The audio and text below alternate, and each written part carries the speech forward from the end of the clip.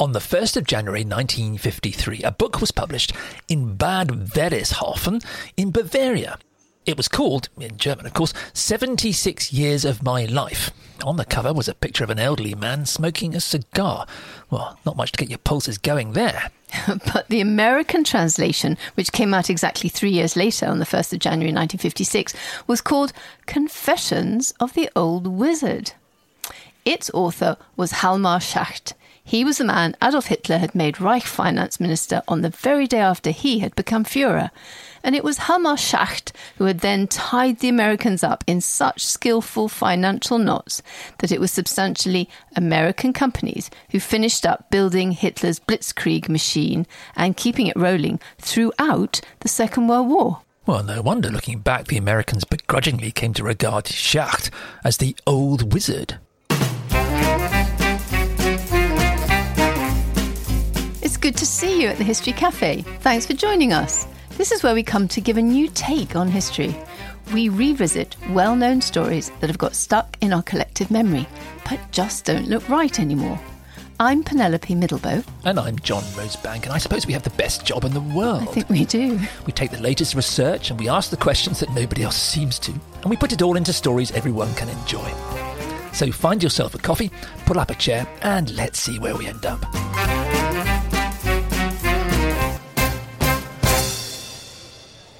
"40 years ago, the British journalist Charles Hyam stumbled across a network of high-profile American companies that were implicated in the war preparations of Hitler's Third Reich. He called it the Nazi-American money plot. One or two other popular writers, notably Edwin Black, have since made similar claims. As historians, we can take the striking evidence these writers have undoubtedly turned up and try to put it in an historical context.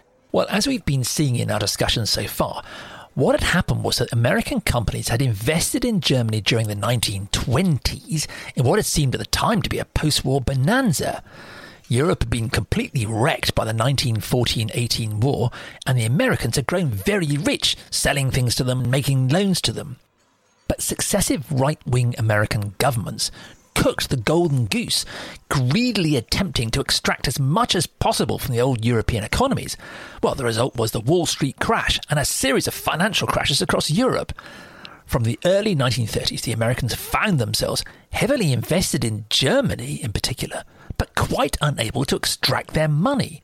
And as we saw in our last discussion, the Third Reich's financial wizard, Hjalmar Schacht, made very sure that they stayed that way, completely trapped within Germany. Ford Motor Company now found itself having to accept new German government regulations that forced it to use over 90% German materials and to appoint a German majority to its board. Well, just the start of it. In May 1937, Ford HQ in America had to agree to give up its Danish, Romanian, Bulgarian markets, which were usually supplied from Ford Britain, to Ford Germany. It was all very awkward. But what were they supposed to do? Short of walking away from the new and very expensive factory that they built in Cologne between 1929 and 1931, Ford arguably had very little alternative. Schacht not only made it impossible to extract profits from Germany, he also made it very difficult for Germans to import anything. But Germany has few raw materials of its own, and a war machine needs plenty of them. So Schacht allowed Ford to import foreign rubber for its car tyres, but only on condition that it handed over 30% of the tyres to the government. Well, everybody knew they would end up on army vehicles. So Ford's making tyres for the German army. In 1936, Ford agreed also to import pig iron, again on behalf of the government. Well, they used pig iron to make guns. In 1937, Ford HQ in the States agreed to build a new truck factory near Berlin. It was clear to everyone that the factory would be making trucks and aircraft parts for the German military. But the project went ahead, and Ford's latest technology went into it. Well, it wasn't just Ford's. After buying the German company Opel in 1929, General Motors became the largest motor manufacturer within Germany. In 1935, the German military demanded that Opel build a new truck factory south of Berlin. Well, it became the largest and most efficient truck factory in Europe, with a workforce of 20,000. Soon it was selling exclusively to the German armed forces, turning out 24,000 Opel Blitz trucks in 1939 alone. From 1938, it was even making parts for Junkers bombers. This is General Motors. Well, the plain fact was that General Motors' German profits doubled in 1933 alone and again in 1934. In 1937, it was paying its shareholders 8% dividend, which was the legal maximum. So, when Germany occupied Austria, Czechoslovakia and then part of Poland in 1938-39, its military rolled out in General Motors and Ford cars and trucks. And its planes were using General Motors and Ford parts. They were also burning American fuel. In 1974, a US Senate committee heard that in 1935 and 1936, General Motors had shared its secret patents for synthetic fuel with the German government. Now, this is really important because faced with no oil supplies of its own, it was a key breakthrough for the German war machine. Meanwhile, Standard Oil of New Jersey... So that's Esso to the British and Exxon nowadays to the Americans. ...was not only importing oil into Germany, but obtained tetraethyl lead from London, an essential additive to gasoline, and imported that into Germany for Luftwaffe planes. So the planes that fought in the Battle of Britain and then the Blitz bombed London were actually running on American fuel. With special additives from London. So taken by American companies. So look, was all this just a rather unfortunate spin-off of the Wall Street crash and the clever manipulation of money markets by the Reich's economics minister Hjalmar Schacht, the old wizard? Well, maybe it was. But historian Nicholas Leavis has found that Ford had actually been lobbying for German military work since 1933 when the Nazis came to power. And so had General Motors. It looks as though these companies were not quite the innocent victims of the system that they appear to be.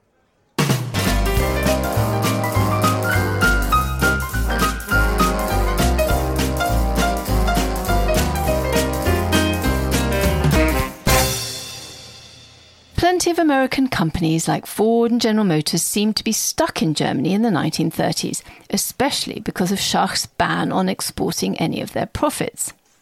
Some companies found ways round the system. Unilever, the British-Dutch firm, for example, invested its German profits in trawlers, oil tankers, whalers and coastal shipping. I suppose it just sailed them away. It did, and simply sailed them away. Sinclair Oil sold off its German operation, bought a huge quantity of iron pipes with the money, and exported them to use in its oil rigs. And General Motors made a token effort to buy up German knitting machines and Christmas ornaments. Knitting machines and Christmas ornaments. Which it then exported to the States in an effort to get their hands on some of their cash. But as you'll imagine, the profits of knitting machines and Christmas ornaments bore no comparison to the money involved in a gigantic car-making operation in Germany. Does make you wonder how serious they were. Well, the alternative was just to invest their profits within Germany itself, which was, of course, what the Nazis Hjalmar Schacht wanted. General Motors invested much of its profits in the German chemical conglomerate IG Farben, which was the company that later produced the gas for the gas chambers. In 1938, ITT bought a 28% share of the German aircraft manufacturers Focke-Wulf, who were the people who made some of the best fighter planes of the Second World War, fighting against the RAF and later on the American Air Force. General Motors had in fact been able to find a way to sell some of its cars abroad for dollars, about $7 million worth. But instead of sending the cash back to the States, it simply sent it back to Germany as reserves for its German operation. So you have to say that for all the complaints about the difficulties of doing business in Hitler's Germany, or perhaps Schacht's Germany, the Americans seemed strikingly settled there. Historian Charles Cheap has looked, for example, at Norton's of Worcester, Massachusetts, now the world's largest maker of industrial abrasives. Now, Norton's had invested in Germany in the 1920s, quadrupling their workforce in Germany between the 1920s and the end of the 1930s. They'd also complied with the Nazis' tough regulations, using local materials and replacing its management with Germans. Well, now Norton's in-house patent lawyer, Aldous Higgins, back in Massachusetts, USA, reviewed the German situation in 1938, quite sensibly. Despite all the obstructions and difficulties of the German market, he concluded, however, that it was worth hanging on in there. And he said, the advantages justify our policy, and the chances of a successful outcome in those plants are good. This is 1938. The chances of a successful outcome are good. You have to say that some American industrialists actually preferred doing business in Germany under the Nazis. George Moffat was president of the US Corn Products Refining Company. Now, he said in a much-quoted article in Fortune magazine in 1933, quotes, "In Germany, there is no uncertainty, no political caprice, and no nonsense. You have a problem, you go to the government, you get a clear, immediate answer, whereas in America, you may spend weeks trying to find out where you stand."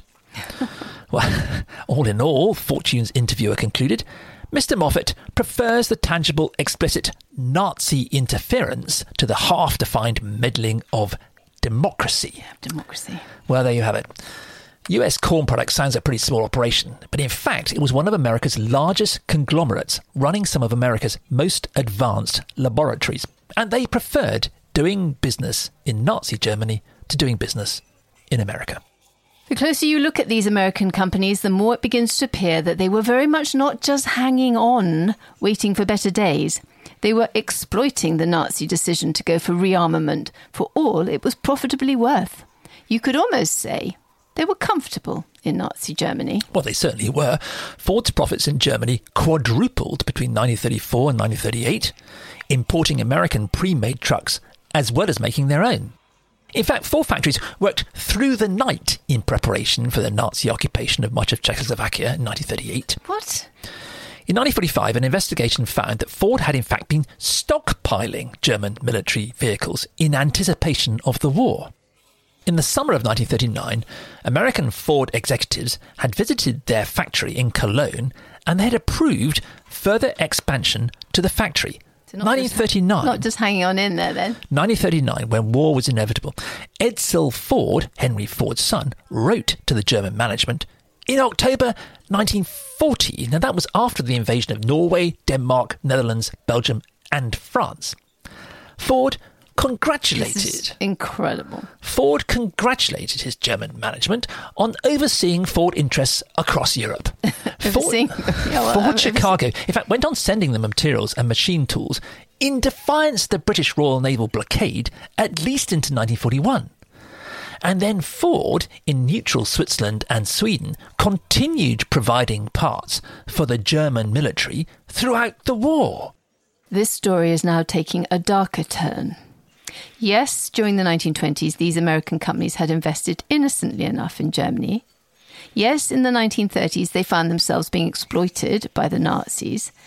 But it's difficult not to conclude that, like arms manufacturers everywhere, they went on working for the military, indeed working harder and harder for the German military, because they were making millions in profit.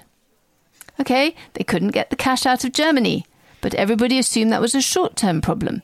Meanwhile, if making money meant collaborating with the Nazis, then so be it. Collaborating. That's a big word. It suggests that these companies worked for the Nazis despite being aware that what they were doing was immoral. Well, that's something perhaps we need to unpack a bit.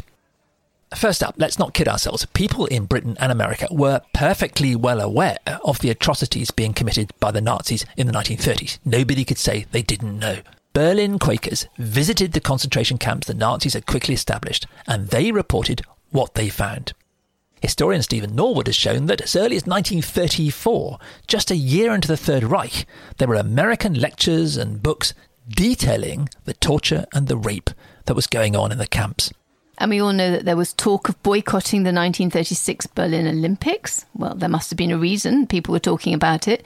In July 1937, an international Christian conference in London drew 300 delegates from 40 countries.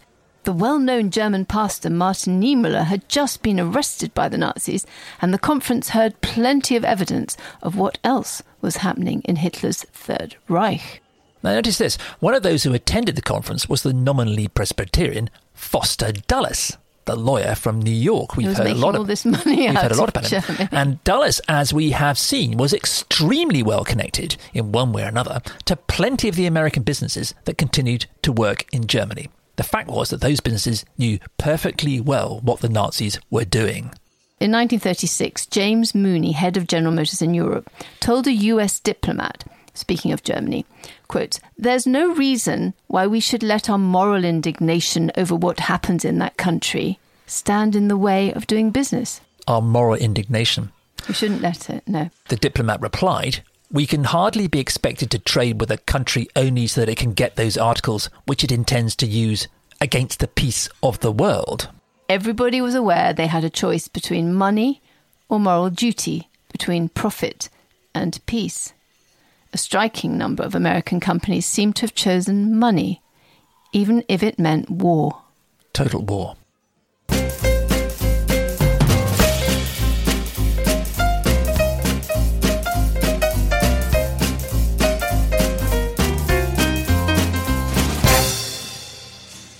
One central explanation for the Third Reich's astonishing ability to arm itself despite the stark statistics of recession and financial crisis is that powerful American companies saw Nazi Germany as a way to a quick and substantial profit. It was complicated because Economics Minister Schacht's skillful manipulation of policies made getting out of Germany difficult, but there seems little doubt that the Americans made the extremely profitable best of a bad job. That's certainly what they said, as we've seen. Well, can we call this collaboration? Historians Gerald Feldman and Wolfgang Siebel have suggested that we have to think about the situation in a more sophisticated way.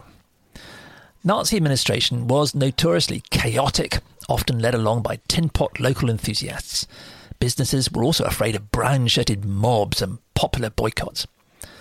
The result was that many businesses, German businesses, American businesses, businesses from other countries, fell into a pattern of what Feldman and Siebel have called obedience in advance. They would anticipate the next twist of the Nazis' appalling policies. That way you could win some room for manoeuvre. A study of Norton, the American adhesives maker, found, for example, that its German managers dutifully signed up to the Nazi party, but were as inactive as possible without raising suspicion. Well, it was the best way to be left alone. So perhaps we have to see past the sort of binary for and against the Nazis. Most Germans, most of us, frankly, if we were in the same position, wouldn't collaborate. But except for the far-sighted and courageous few, most might perhaps accommodate themselves in some way or another to what was going on. Well, that might be true for the Germans who ran American subsidiaries, but as for their American bosses enjoying the view through the cigar smoke from spacious offices in Rockefeller Plaza, what was going on looks very much like what the Americans had done from 1914 to 1917, which was that while politicians and moralists denounced the European carnage, American bankers and businesses fell over themselves to make as much money out of the First World War as they could. Well, and look, we should be clear what all this means. The Germans could never have gone to war were it not for the support they got from these American companies. As early as June 1934, that's just over a year into the Nazi regime, an American banker, formerly a diplomat at the Berlin embassy, calculated that Germany was importing 80% of its iron ore, over 90% of its wool, and all of its copper, rubber and cotton. The Germans, with American help, were trying to make synthetic replacements. But it was never nearly enough. As we've seen, American companies, in fact, became the conduits through which these materials found their way into Germany and then into its military hardware. So you see, without these raw materials, let alone the foreign finance that was still propping it up, the Nazi war machine was simply dead in its tracks. Hitler would not have been able to send his armed forces into the rest of Europe. He might even have been out of power in months.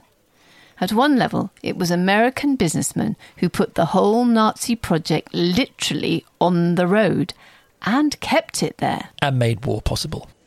By the end of 1938, Hitler had annexed Austria and much of Czechoslovakia. The Washington government of Franklin Roosevelt had openly come out against any more rearmament in Europe. But in Berlin, the commercial attaché at the US Embassy reported that American banks were still looking to make new loans there in Nazi Germany. As historian Neil Forbes discovered, when the matter was raised with the bankers' regulator, the Washington Federal Reserve Board, it responded that, well, so long as German credit was sound, it couldn't see what the problem was. Winthrop Aldrich, president of the enormous Chase Manhattan Bank, was reported as saying that, quotes, as much as everyone disliked the things going on in Germany, just note that, as much as everyone disliked the things going on in Germany, they knew all about it. America, he said, had still to do business there. Well, of course, the Americans absolutely did not have to do anything of the kind. They didn't have to stay, but it sure suited the American money men if they did. So the disgraceful collaboration of American firms in enabling Hitler to go to war isn't difficult to explain. Perhaps we can use the word collaboration. They knew what was happening, but they looked the other way. The Second World War only came about because financiers and businessmen were making a fortune from rearming the Germans. But that is not the end of the story. It gets worse. You remember Moffat, US Corn? You remember he preferred to do business in Nazi Germany than in democratic America. Well, he wasn't the only one who had more than a passing interest in the whole Nazi project. You mean he was sympathetic? Well, let's leave aside the more lurid and impossible to prove accusations that circulate in blogs and online articles, many of them deriving ultimately from Charles Hynd's book. As we saw, it's well known that Henry Ford, for example, was notoriously, publicly anti-Semitic. He published a series of 90 articles early in the 1920s entitled, quotes, International Jew, the World's Foremost Problem. That's Henry Ford. Hitler read Ford's articles in translation and seems to have pasted sections of them into Mein Kampf, which he wrote in prison in 1924. He kept Ford's portrait by his desk. At the very least, you have to say that Ford had no qualms about dealing with the Nazis. But then there's also John D. Rockefeller. Yeah, who owned Standard Oil. And he was among the richest men in the world. Now, he ran a foundation that supported deserving causes. But among the causes that Rockefeller considered deserving was the Eugenics Record Office at Cold Spring Harbor on Long Island. Rockefeller was in fact its main sponsor. Well, the Eugenics Record Office conducted research into, well, you guessed, eugenics, which was a pseudoscience that was popular at the end of the 19th century and up to the Second World War. It was based on a distorted interpretation of Charles Darwin. It was based on the belief that only the fittest human races could survive. Of course, scientifically, there's only one human race. But eugenicists believed that there were many human races and that they were somehow doomed to compete with each other to the death. Well, it led logically, for example, to the compulsory sterilisation of the weakest in society and the extermination of competing peoples, notably the Jews. Harry Laughlin, managing director of the Eugenics Record Office, and that's Rockefeller's Eugenics Record Office, told a friend that he was thrilled with Hitler's speeches.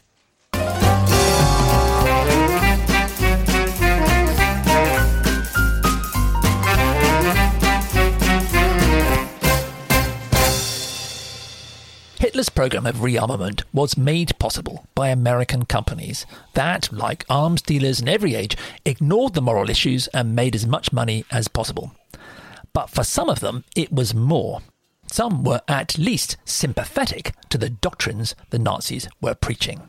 Research produced by the Rockefeller-sponsored Eugenics Record Office at Cold Spring Harbor on Long Island was directly used by the Nazis to frame their anti-Semitic laws and to launch their own campaign to sterilise those they considered to have mental illness. In fact, in 1933, that's the year that Hitler came to power, Rockefeller himself gave the Munich Institute for Psychiatric Research a generous 10-year grant.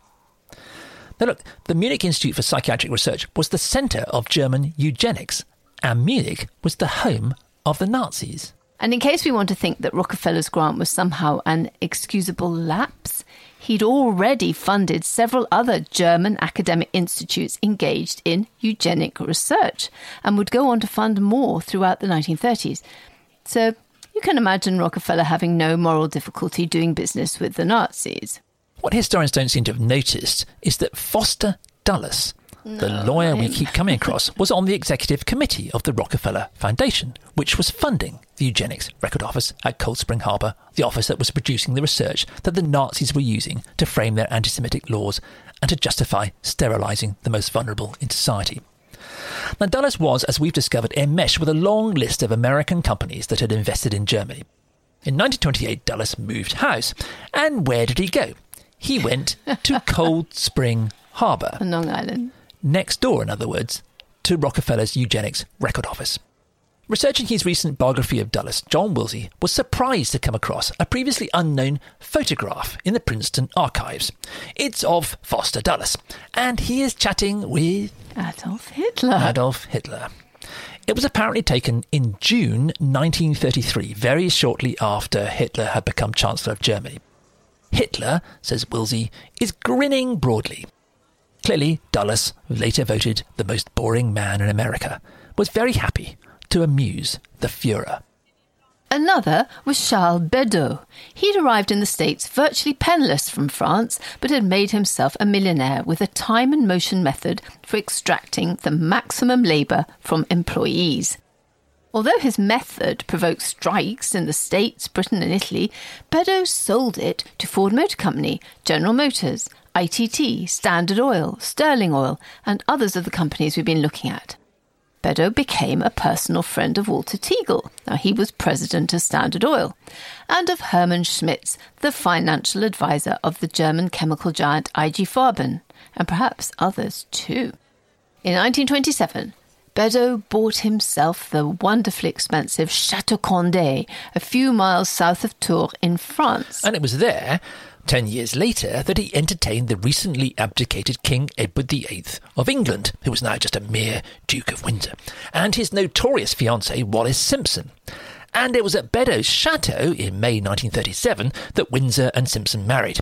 We tell the story in our podcast, The King, His Wife, Their Führer, The Lobster, and the clue is in the title. I love that.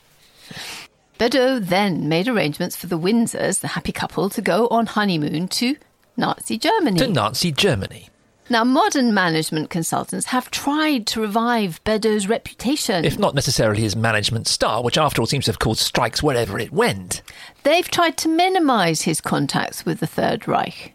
But in 2018, Saunders the auctioneers sold a letter that had been found at Beddoes' chateau. It's dated 7th of September 1937. And you can find it on the internet, in fact, if you look. And it's headed Der Führer und Kanzler Deutschen Reichs Adjutanter. Excuse the German. From the adjutant to the Führer and Chancellor of the German Reich. In other words, it came from Hitler's personal adjutant, Fritz Wiedemann. And it gives a detailed itinerary for the Windsors and their honeymoon and asks Beddoes to discuss it with them. We know that the Windsors went on to meet Hitler's foreign minister, Ribbentrop, with whom Simpson was rumoured to have been having an affair. They also met Goering, Goebbels, and at his mountain retreat, Hitler himself.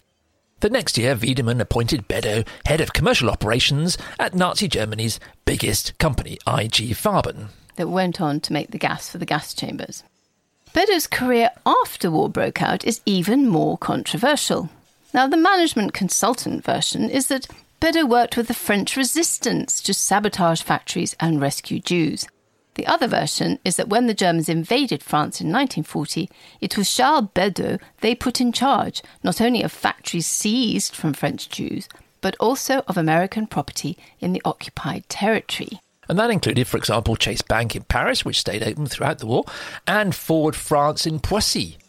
What we know for certain is that Beddoes would be arrested in North Africa in December 1942 as a German collaborator, and that in February 1944 he committed suicide in a Miami prison, awaiting trial for treason by the Americans.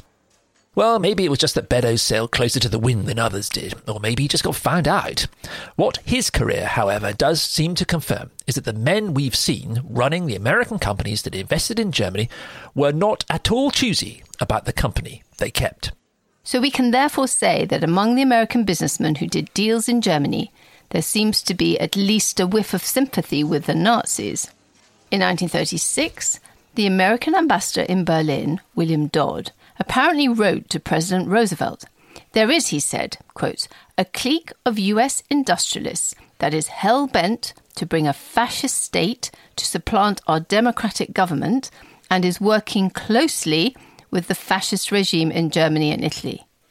I have had plenty of opportunity in my post in Berlin to witness how close some of our American ruling families are to the Nazi regime." Well, could Dodd have been right? Or was he mad? Well, we'll find out next time at the History Cafe. There are nearly 100 podcasts at the History Cafe, all of them still as new as the day they were recorded. Go to our website, historycafe.org, and you can get a rundown on the research we've done and plenty of leads to follow if you still want more. You'll find us on Apple Podcasts, Spotify, and every other platform you can think of. Just look out for History Cafe Podcast with John and Penelope. If it's your thing, follow us on Instagram and what used to be Twitter at History Cafe Pod. And ask your friends to join us too.